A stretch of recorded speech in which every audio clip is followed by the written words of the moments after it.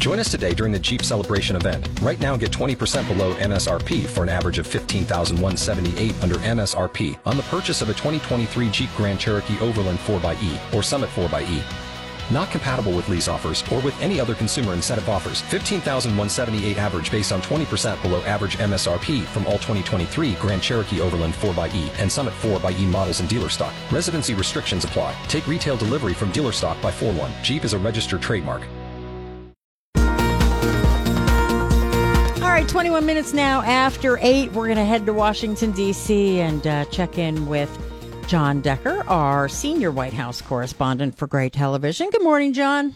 Good morning to you, Pam. Hope you're doing well today. We are doing well on this Tuesday morning, but boy, a sad situation with this attack in Jordan. Tell me what's the latest.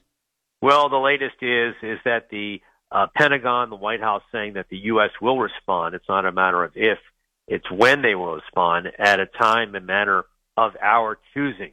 The president meeting yesterday with his national security team in the Situation Room at the White House.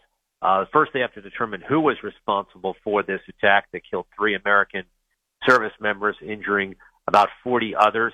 And then they have to determine what the response will be, what the retaliation will be, whether it will be a one-off in terms of a response or whether it will be a sustained attack.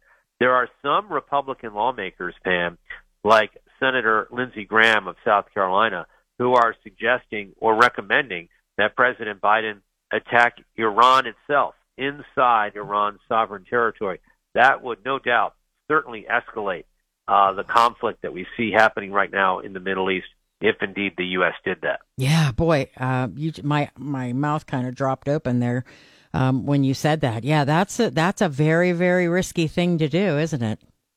Well, it is. I asked the spokesperson for the National Security Council, John Kirby, yesterday, his response, given that the Iranian Foreign Ministry said that Iran has no connection to this attack, which occurred on Sunday. His response essentially was saying that Iran has a connection to this attack because it supplies weapons, it supplies training to all of these Iranian proxies that have been carrying attacks out on U.S. military personnel and U.S. interests in the region. And I have heard, some folks talking about Russia being somewhere down the line with all of this. Have you heard anything like that? Well, I don't know the answer to that. I think that that's a big part of what our intelligence entities determine in terms of gathering information. Who was responsible? Who did they get their funding from? Who did they get their training from? All of that is factored in. You may recall way back in the year 2000, October of 2000, there was an attack on the USS Cole, and it killed 17 sailors serving aboard that ship. Bill Clinton was president at the time. I was covering the White House at that time, covering the Clinton administration, and there was no response to that attack, which was launched by al-Qaeda. Yes, Osama bin Laden was responsible for that attack, nor was there a response coming from George W. Bush, who assumed the presidency just a few months later. And there's an after-action report that was conducted about what led to 9/11, and the fact that there was no response, this report concluded, led Osama bin Laden to believe that he could essentially amp up his attacks on the U.S., including an attack ultimately on U.S. soil. Mm. Well, I noticed also that the 3 soldiers that were killed were all from the same company. They were all from Georgia. They were all served as reservists from Fort Moore in Georgia. That's right.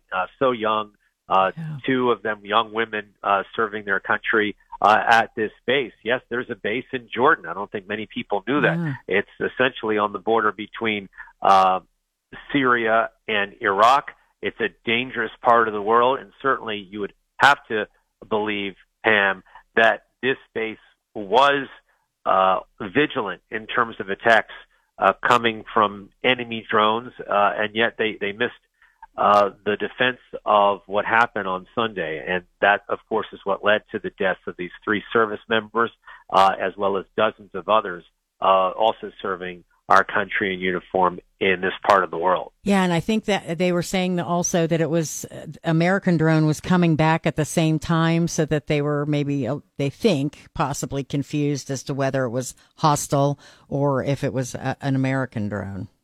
That's right. That's what U.S. officials have confirmed. And, that is something in terms of after-action reports that needs to be evaluated. How do you prevent something like this from ever happening again?